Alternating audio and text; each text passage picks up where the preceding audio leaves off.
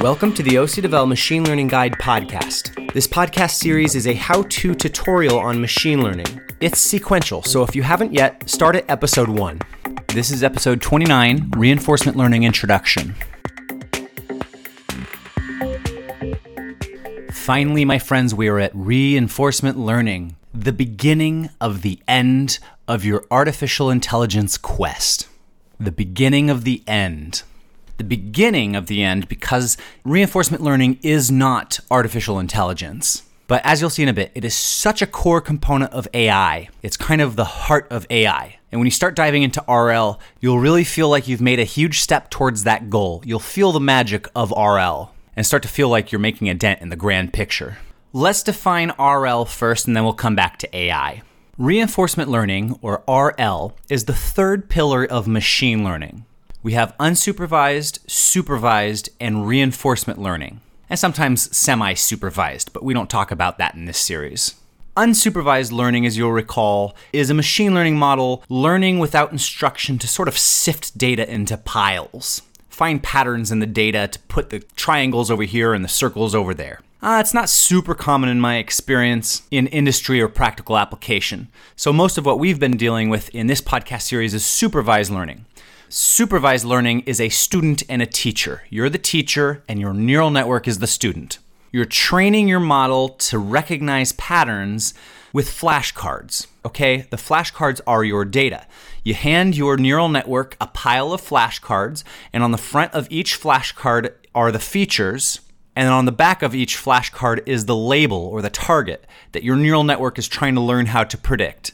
So supervised learning is like neural network school. You are the trainer, and you're training your model to recognize patterns so that when you release it into the wild, it can continue to recognize that pattern on data it's never seen before. Vision, natural language processing, recommender systems, most of the practical business applications of machine learning fall into this category. Reinforcement learning is the learning model, or the agent, we call it the agent, training itself. You don't give it labeled data to train on. Instead, you give it a system whereby it knows whether an action it took is good or bad, and that's it. From there, it learns all on its own how to navigate the cruel world. So, supervised learning is handing your student a deck of flashcards. Reinforcement learning is handing a kid a sword and a shield and a scoreboard and sending it out into the world, and your agent will learn all by itself how to swing the sword, how to walk around this map, which bad guys are too strong for it to fight, and eventually how to beat the game. It's an action-based machine learning system. It's all about taking actions in an environment to achieve an eventual goal. So it's a goals and action-based machine learning system. And the way that it learns what actions to take and how to accomplish its goal is by being rewarded and punished. And that's it. So classic applications and use cases of reinforcement learning tend to be geared around games. Normal human games like chess and Go, and I'm sure you've heard about AlphaGo beating the world champion Lee Sedol in recent times. That's deep reinforcement learning. As well as video games like Atari and Doom. Anything that can be framed as trying to achieve some eventual goal by taking actions through time and receiving reward or punishment, that's a reinforcement learning scenario. So it's not just video games. We've got self-driving cars whose goal is to get the human from A to B safely, where rewards might center around staying in the lines and getting the person there in a timely fashion, and punishment might be braking too fast in these things. You could apply it to robots walking around in an environment. I'm sure you've seen those mules or dogs by Boston Dynamics that are walking around through the forest. So I'm sure it has some sort of reward and punishment system baked into it for learning how to walk and navigate an environment. And of course, for our purposes, it can apply to stock trading or day trading. The eventual goal being maximizing your portfolio value, and the rewards and punishment being your gains and losses as you trade. So there's lots of application of reinforcement learning. Now let's get back to AI. In a very early episode of this series, we defined AI as sort of a list of checkboxes. Like we'll have achieved AI once we've combined a bucket list of features. We talked about perception, like vision and speech. Well, those we've tackled with ConvNets and RNNs. AI requires learning. Well, this whole thing has been about learning. You probably want your AI to have a body. That's robotics. It's not necessary, but it's icing on the cake, and that's out of the jurisdiction of this podcast. It should have the ability to act. It should have actuators, the ability to open doors or walk around or make decisions. Well, action is what reinforcement learning is all about, so we're going to be covering that stuff. And it should be able to plan. And planning versus reinforcement learning versus action, we're going to sift those two bits apart in this episode. We're going to talk about the difference between action and planning. Model-free reinforcement learning versus model-based reinforcement learning. We'll get to that in a bit. But it looks like all the stuff we've covered so far and the stuff we're going to be covering now, those pretty much check all of our boxes. So it looks like we're getting really close to the grand goal of artificial intelligence. Now, there's 3 more check boxes that I commonly see that may not yet be checked. Those are reasoning, knowledge representation, and memory. Now, in my opinion, a case could be made for both knowledge representation and memory being baked into a neural network's neurons. That the weights of a neuron are its memory of the pattern it's trying to predict, or the history of actions that have resulted in high rewards that it's now going to act upon in a reinforcement learning agent. So a case could be made that knowledge representation and memory might be considered to be baked into the neural network's neurons already. In other words, that we've already checked those boxes inadvertently.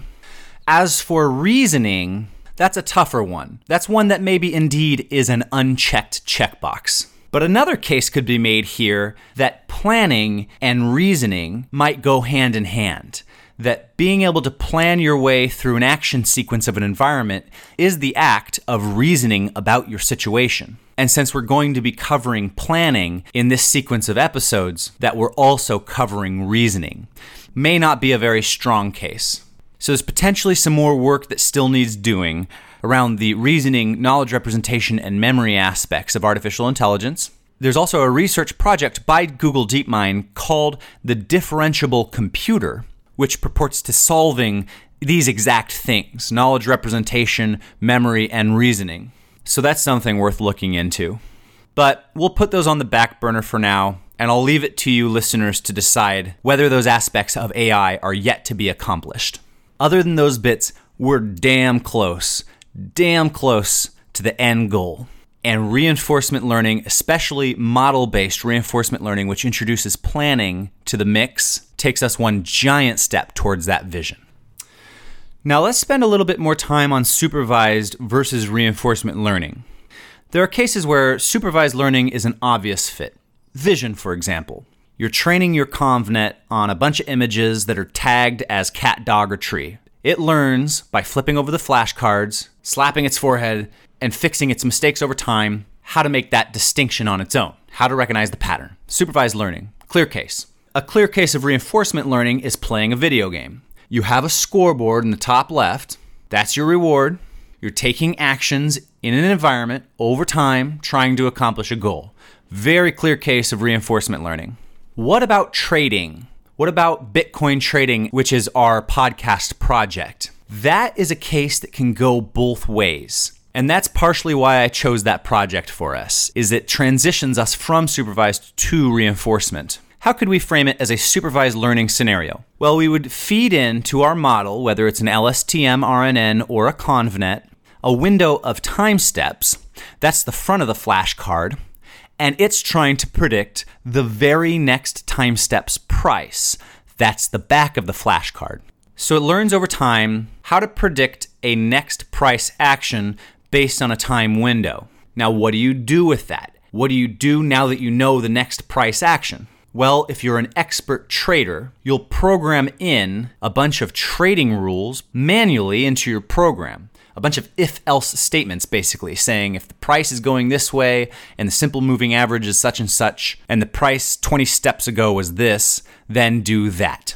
That's the supervised learning approach to acting on a predicted price action. And for many trading firms, that's exactly what they want. They know how to trade. They're the experts in the subject. All they want is a predicted next price action by their supervised learning model, and they'll take it from here. Thank you very much.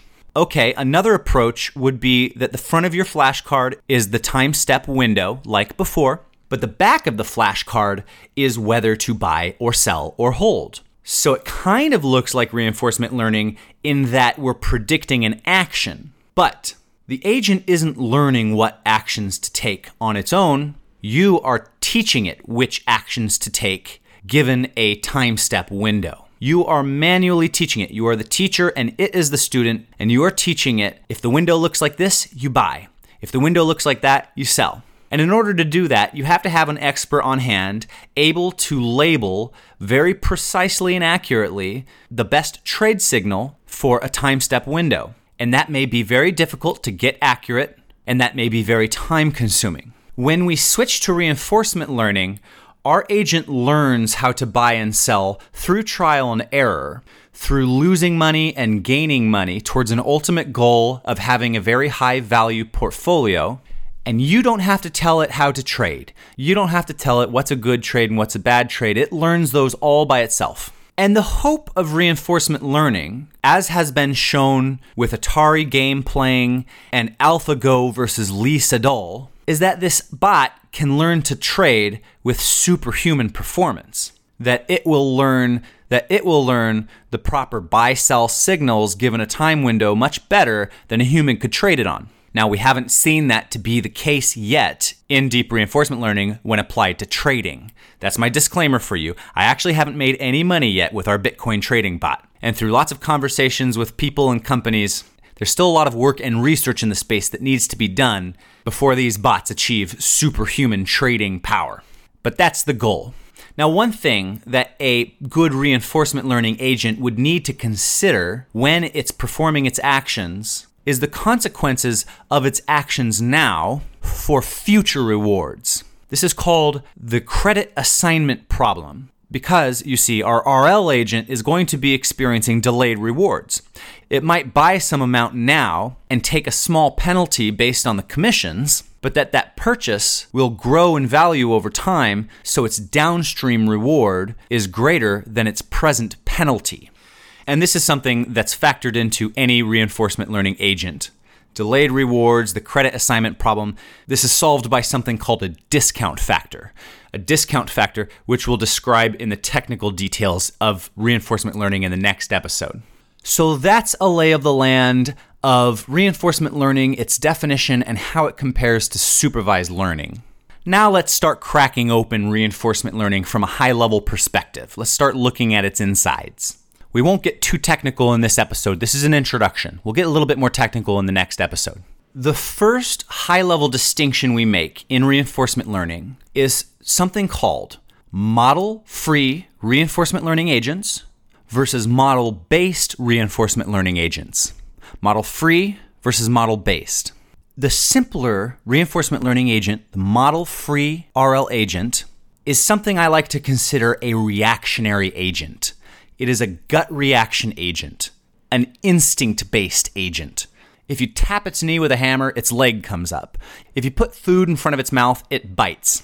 This is almost like its reptilian brain. And this has a special name, this reactionary component of our agent. It's called a policy. The policy determines what action the agent takes given what it is experiencing right now, what it sees or what it hears or what it tastes or smells. If it sees food right in front of its face, that goes into a neural network as inputs to a neural network. That neural network is called your policy, and out comes an action, which is to bite the food. So a model-free RL agent is a gut reaction instinct agent. And a model-based RL agent is a much more sophisticated agent which has planning built into its system. It can look ahead many steps. It can start to think about the problem and weigh the pros and cons of specific actions. So model-free is reactionary, model-based is planning-based. That's the high-level separation of RL agents in this world of reinforcement learning that we're about to embark on. We won't be getting into the model-based agents for quite some time. They're much more sophisticated and complex. So we're going to start with the reactionary agents, the policy-based, model-free agents. And you'd be surprised at how far you can get with these model-free agents. If you've seen these YouTube videos of an orange ragdoll man in an environment, he's running around and it has that Benny Hill theme song playing, and he's like running really funny and swinging his arm around and trying to jump over gaps and stuff. This is a physics-based environment called MuJoCo, MuJoCo, which stands for Multi-Joint Dynamics with Contact. And it's a very complex environment. I mean, this ragdoll guy has to learn how to move all of his limbs with joints throughout the limbs. So he has to learn how to move quite a number of parts on his body and learn how to jump over obstacles and all these things. You'd think that couldn't be performed by an unsophisticated model, but indeed, usually that is showcasing a model-free reinforcement learning agent like the Proximate Policy Optimization Agent or the DeepQ network. So you can make surprising progress with a model-free agent, and in fact, we're using a model-free agent for our Bitcoin trading bot. Now, before I move past model-based agents, because again, we're not going to be really diving into that for quite some time, I want to tell you what these models are. First off, the word model. I really dislike this. It took me a long time to understand what was being said here, model-free versus model-based. I don't like the use of the word model because there's models everywhere in our RL agents, whether they're model-free or model-based. Our model-free agent has the reinforcement learning agent at a high level, like the Proximate Policy Optimization Agent. That's a model. And it has inside of that a ConvNet for parsing the screenshot of the video game it's playing, or an LSTM-RNN if it's parsing some time series like stock data. That's a model. So right from the get-go, we have two models, and yet this is a model-free agent. It's very confusing. When they say model in reinforcement learning, in the context of model-free versus model-based, they're referring to something very, very specific. It's the planning component of the RL agent. Namely, it's a system which learns how the world works, how the world around it works, so that it can plan based on that knowledge. This is called transition dynamics, and we'll get to that in the next episode. But a very simple reinforcement learning environment, which doesn't need to be learned per se. You'll see some of this stuff in your chapter 1s of the resources that I'll be recommending. The transition dynamics are baked into the system. And for much more complex environments, like Atari games or the MuJoCo environment, the transition dynamics need to be learned. So let's have an example. If we're talking about the game of chess, when played on a computer, maybe it's the computer versus you, we could do a number of approaches. The computer could have built into its system all the rules of chess and sort of what are the best actions to take under what circumstances. And this would be like those Windows 95 and Windows 98 chess playing algorithms. This isn't AI, this is an algorithm. But it is planning. It is a planning-based model using either these tree search algorithms, Monte Carlo tree search is a popular one, or any number of other planning-based algorithms. This is what planning is. If the chess piece is in this position, then what is the optimal sequence of steps to take given the opponent's configuration? And so it goes down this tree simulating how things might play out, and it prunes trees that look like they'll be a dead end until eventually it comes to a high-scoring possible move to take and then takes that move. That would be the case when the dynamics of the system are baked into your model. They're programmed into the Windows 95 chess algorithm. That stuff doesn't fly in the real world. In modern systems, in complex video games and robots walking around the world, we couldn't possibly program the physics of the universe into our robot. And so instead, you give it the option to learn how the world around it works. It can learn the dynamics of the world. These are called the transition dynamics. So when we say model-free versus model-based, the word model refers to a model that is mapping the dynamics of the world, the transition dynamics. And so in a model-based reinforcement learning algorithm, we'll have a model for our reinforcement learning agent and for the ConvNet within it and whatever else over here on the left. And we'll have a model for learning how the world around it works so that it can plan to make wiser decisions over here on the right. And that's what the model is, they say in model-based. Now, these planning or searching algorithms are the stuff of classical AI. If you crack open a textbook pre-2000 about AI, like one that I will recommend at the end of this show called AI, A Modern Approach, it's these algorithms that those books will teach you. These planning, searching algorithms for deciding what action to take given a specific configuration. And the newfangled stuff of reinforcement learning takes that planning component, pops it in as a module, and now it can both react, it can bite a food or kick its leg, and it can plan.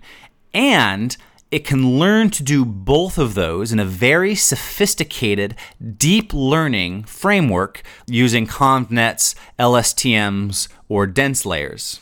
So this is kind of why I think deep model-based reinforcement learning is getting towards the crux of AI. It's because we're combining all the powers of everything we've learned thus far all into one robot. So that's the high-level breakdown of RL agents that we'll be exploring in our education. Model-free versus model-based. We'll start with model-free. And now we will make another division. Over here on the left in the model-free RL agents, we're going to split that into two new branches. These are the policy gradient agents and the value-based agents. We'll get into the technicals of those in the next episode. We'll talk high-level here. Policy gradient agents are dirt simple. It's the 101 RL agent you'll learn in any book. And all it is deep learning applied to actions. It's just performing an action, assessing the consequence, the reward, considering actions in a time horizon so we can handle delayed rewards and the credit assignment problem. And then from there, taking a gradient step, just traditional machine learning, in a direction that optimizes the policy, in a direction that helps the agent make better decisions in the future. So it's really the classical machine learning strategies that you've seen up until this point applied to an actions and rewards framework. It's really vanilla stuff, and you'll see this early on in your education, the policy gradient methods. Then, over here, we have the value-based methods. And this takes a different approach to the problem setting. It uses all this Bellman stuff that we'll get into later, the Bellman optimality equation and value iteration and all these things, in order to pose the problem with a different spin. Very, very similar, but a different spin. And what we learn is not the policy directly, but we learn to be able to predict the value of the current state we're in and the value of each possible action we can take. So it's a slightly more sophisticated spin. It's a little bit more like a one-step look ahead than a gut reaction. So a policy gradient, you're training directly the neurons to fire in a certain way when the network is in a specific state. That's really the hammer on the knee kicking the leg and food in front of the mouth taking a bite. Whereas the value-based methods are able to sort of look down and see the value of the state we're currently standing on and look forward and see the value of each of the options we can take, A, B, or C, and reaching out and grabbing one of those options, whichever one has the highest value. It's a little bit more sophisticated, a little bit less reactionary, and in fact, it turns out it has lower variance, as we'll see later, than the policy gradient methods, so there's a lot of advantages. It's certainly not a planning agent. Don't get me wrong when I say it's looking forward one step at the actions it could take. It's not planning, so it's more like a judgment call than a gut reaction. Now, there are pros and cons to the policy gradient methods versus the value-based methods. So it's not cut and dry. I made it out to sound like the value-based methods are the better approach. That's not true. It's a pros and cons setup. For example, this isn't necessarily the case, but it is very, very often the case. Policy gradient methods allow you to use continuous actions where value-based methods require you to use discrete actions. Not necessarily the case, but very, very commonly the case. A continuous action, for example, is picking a number between 0 and 100. So, in our Bitcoin trading bot, we want to be able to sell some arbitrary amount of Bitcoin or dollars. So, we want to have the ability to take an action on a continuous scale. Whereas if we were limited to using a discrete action, we'd have to hard code some predetermined amount that the trading bot could buy or sell, which isn't very slick. On the other hand, the value-based methods have a lot less variance, which is a huge problem in reinforcement learning, which we'll get to later. So, pros and cons of policy gradient methods versus value-based methods. And per the prior episode on hyper search, what you really want to do is try them all. Try both approaches. We'll get into the specific policy gradient models and value-based models in a future episode. But right here, I want to name drop the most popular from each camp, just so you have an idea. The reigning champion from the value-based camp is the most popular RL agent in the world, the most spoken of in all the literature and blog posts and showcased all over the internet, DeepQ Networks, DQN. That is a value-based agent. I'm quite sure you've heard of DQNs.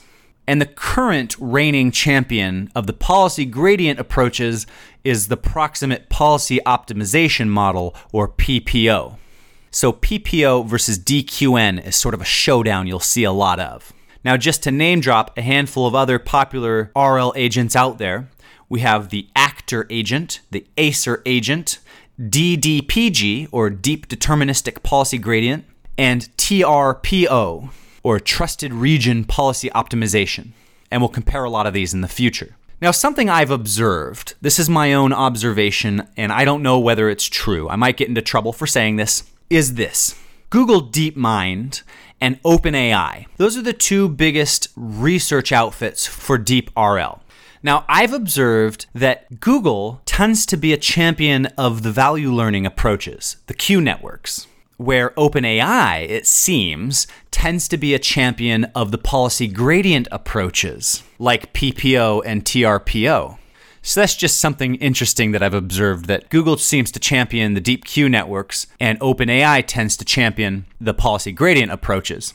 Whether or not that's true, this goes to show that there are pros and cons to both camps. There is no clear winner on PG versus value-based. We'll break apart the PG versus value stuff more in the future, but that's just a lay of the land. Now let's talk about technology, libraries and frameworks and code that you can use. Now, the hands-on machine learning book that I've been recommending over and over has a fantastic chapter on deep reinforcement learning, the last chapter of the book.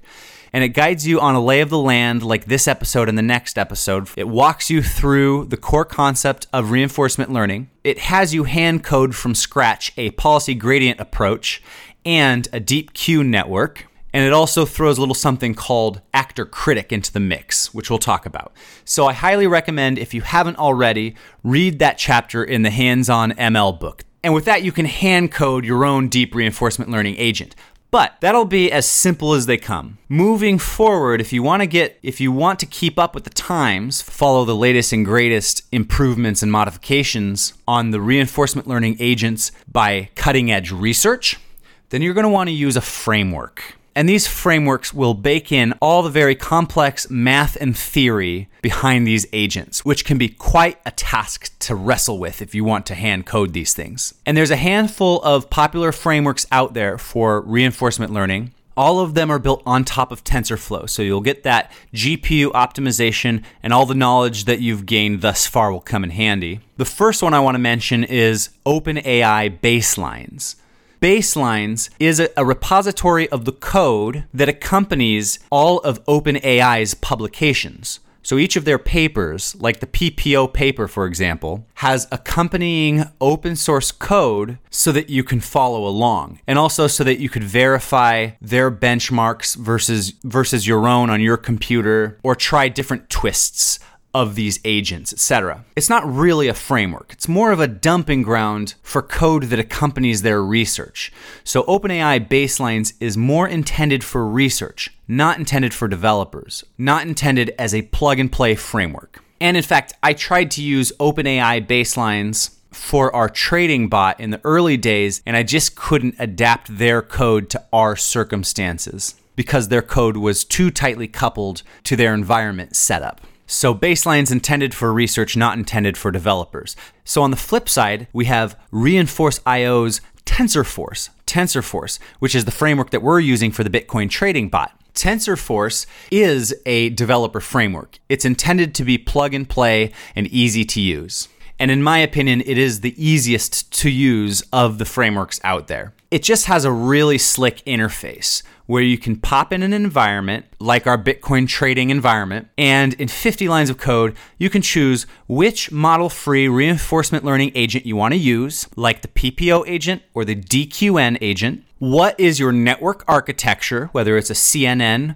or an LSTM-RNN, and a handful of hyperparameters, and hit go. And it will abstract all the really hairy math behind the scenes for you. And a cool part about it is its modular architecture, which allows you to, on a whim, decide to switch from PPO to DQN without very much effort at all. It could take maybe 10 minutes and you've switched from your PPO to a DQN, and then that way you can easily benchmark the relative performance of reinforcement agents for your environment. I talked about previously using HyperSearch to determine which reinforcement learning agent to use, and you'll also want to use HyperSearch on the hypers that correspond with specific reinforcement learning agents. So TensorForce, being a developer framework, makes that process very, very painless. Now, the downside of TensorForce is that it doesn't really have a big company backing. There's two main developers behind it. They're both from the University of Oxford. So it doesn't have the big name behind it like Baseline's has OpenAI, which could be a problem for some people where they might want to gauge their trust in the future success of the framework. Another framework that might meet you halfway between those two is Nirvana Systems Coach. Coach is built by Intel. Now that's a big name as far as a backer is concerned. Intel has a sort of labs department called Nirvana, where they are actually developing their own deep learning framework competitor to TensorFlow. And on top of it, they've been building this deep reinforcement learning framework called Coach. Now they're smart. They know that most people out there are using TensorFlow, not Nirvana. And so they've made their framework also compatible with TensorFlow as a first-class citizen. And so Coach runs on TensorFlow. And it is intended to be a developer framework, just like TensorForce is. It's not like Baseline's a dumping ground for research code. It's intended to be used by developers in a plug-and-play fashion. But it is not as successful, in my experience, at being so plug-and-play as TensorForce. So pros and cons for all of these frameworks. Coach has a bigger backing and thereby prospectively brighter future, but TensorForce at present, in my experience, is the most well-oiled machine and lends the best to developers like you and me. And then finally we have RL Lab. And this is an older framework. This was more popular before these other contenders came on the scene. I actually cannot speak to this framework at all. I don't have any experience with RL Lab, but I'll just drop it in the show notes there so you can take a look at it and do your own comparison. Now, the way these frameworks work is you're going to specify which reinforcement learning agent you're going to use, one from either the policy gradient camp, like PPO, or one from the value-based camp, like DQN. And you're going to specify your network, so you'll build some fashion of a CNN or an LSTM with some dense layers in there. And you'll provide it with an environment. An environment is a class that you build. It is a subclass of OpenAI's GYM package, GYM, GYM. OpenAI's GYM is a whole suite of environments that you can train your RL agent within. Things like the Atari video games, or moving a mouse through a maze, or trying to drive a car up a hill. All these little experimental environments that have pre-built into them the actions you can take, the reward system, the transition dynamics, the environment physics, all these things. And they range from very simple to very complex. Now, GYM does not have MuJoCo that I described earlier. That is actually a proprietary environment that you have to purchase a license for. So Gym is an open source suite of environments that you can download via pip. MuJoCo is something you'll have to go on a website and purchase a license to use. But these environments range from simple to complex. And the most simple of all, the most commonly used hello world of reinforcement learning environments is called cart pole. You're balancing a pole on a cart. It's kind of like if you've ever held a broom vertically in the palm of your hand and you're moving your hand around trying to balance the broom so that it doesn't fall down. You're kind of doing this little shuffle dance trying to balance the broom. That's what cart pole is. You can move this cart either left or right, and the goal is to keep the broom balanced in the air. And the reward system is a +1 for every time step that you don't drop the broom. In other words, the longer you keep the broom balanced, the more reward you get. The actions are either left or right, so it's a single discrete action. So you can use a deep Q network here, easy peasy. And then built into the environment is the physics of how this thing works, the angular velocity and the direction of the cart and all that stuff, so that the pole balancing is following sort of a physical system. Well, if you want to build your own environment, as we did in our Bitcoin trading bot, we wanted a Bitcoin environment with price action history and the physics of what happens when you buy and sell. Well, if you want that, you subclass the environment class from OpenAI. OpenAI's Gym package is sort of like a package of standards that is respected by all the reinforcement learning frameworks. So a Gym environment superclass is sort of the specification that Baselines, TensorForce, Coach, and RL Lab all respect. So as long as you subclass a Gym environment, then your environment is bound to work across the different frameworks, which makes evaluating the different frameworks a lot simpler. So my recommendation is try your hand at all these frameworks. We're using TensorForce. I like that one the best. Coach is one that I want to dive into. I haven't had the time to take a look at. But Baselines is more for you researchers out there rather than developers. That is reinforcement learning in a nutshell. It is goal-oriented machine learning, taking actions in an environment and being rewarded, and it teaches itself how to act in an environment, which is what differentiates it from supervised learning, where you teach it how to act. Reinforcement learning teaches itself. We split it into model-free versus model-based reinforcement learning agents. Model-free agents are reactionary agents. You hit its knee with a hammer and it kicks. You put food in front of its mouth and it bites. Model-based RL algorithms model the environment around it in a sufficiently sophisticated way that it can use that model to plan actions, not just react, but plan. And really, it's the model-based deep RL that's getting us into the very depths of AI proper. We will be discussing model-free RL for the next few episodes. We'll break model-free RL down into policy gradient methods like proximate policy optimization, or PPO, and value-based methods like deep Q networks, or DQNs. There are pros and cons to both approaches. And we discussed some technology, namely subclassing an OpenAI Gym environment to create an environment that you can work in, or you can use one of their prefabs like CartPole, the hello world of RL environments, and then using those environments within a deep reinforcement learning framework like OpenAI Baselines or Reinforce.io's TensorForce or Nirvana Systems Coach.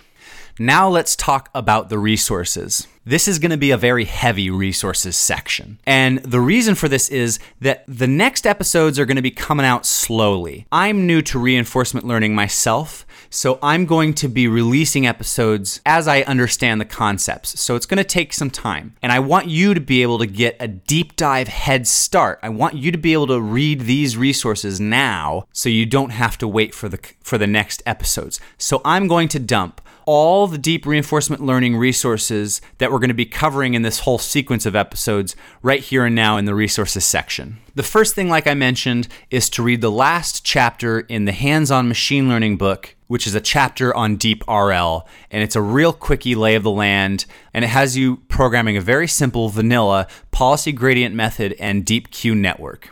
Next up, and I want you to consume these resources in sequential order. The next thing you should read is Reinforcement Learning: An Introduction by Sutton and Barto. This is the single most recommended resource on reinforcement learning out there. It is the base textbook for your introductory Reinforcement Learning University course. And they just released a free completed second edition draft PDF, which is a 2018 release. So it's really fresh. The original first edition was way back in 1998 or something. And this edition is brand spanking new. So you're going to get a lot of the latest and greatest. And it introduces reinforcement learning, primarily model-free reinforcement learning. When you finish that book, move on to AI, A Modern Approach. This is the classic AI introduction textbook. When you embark on your machine learning master's or PhD, probably one of the first classes they have you take is going to be an introduction to artificial intelligence, and they'll assign this textbook, AI, A Modern Approach. It introduces all the classical approaches to artificial intelligence, especially in the domain of searching and planning. It's these searching and planning algorithms that you're going to package up and pop into your model-based reinforcement learning agents. So a combination of the Sutton and Barto book and the AI Modern Approach book, that'll get you all the knowledge you need to go forward with model-based reinforcement learning. Next, it's time to move on to deep reinforcement learning and to combine those two together.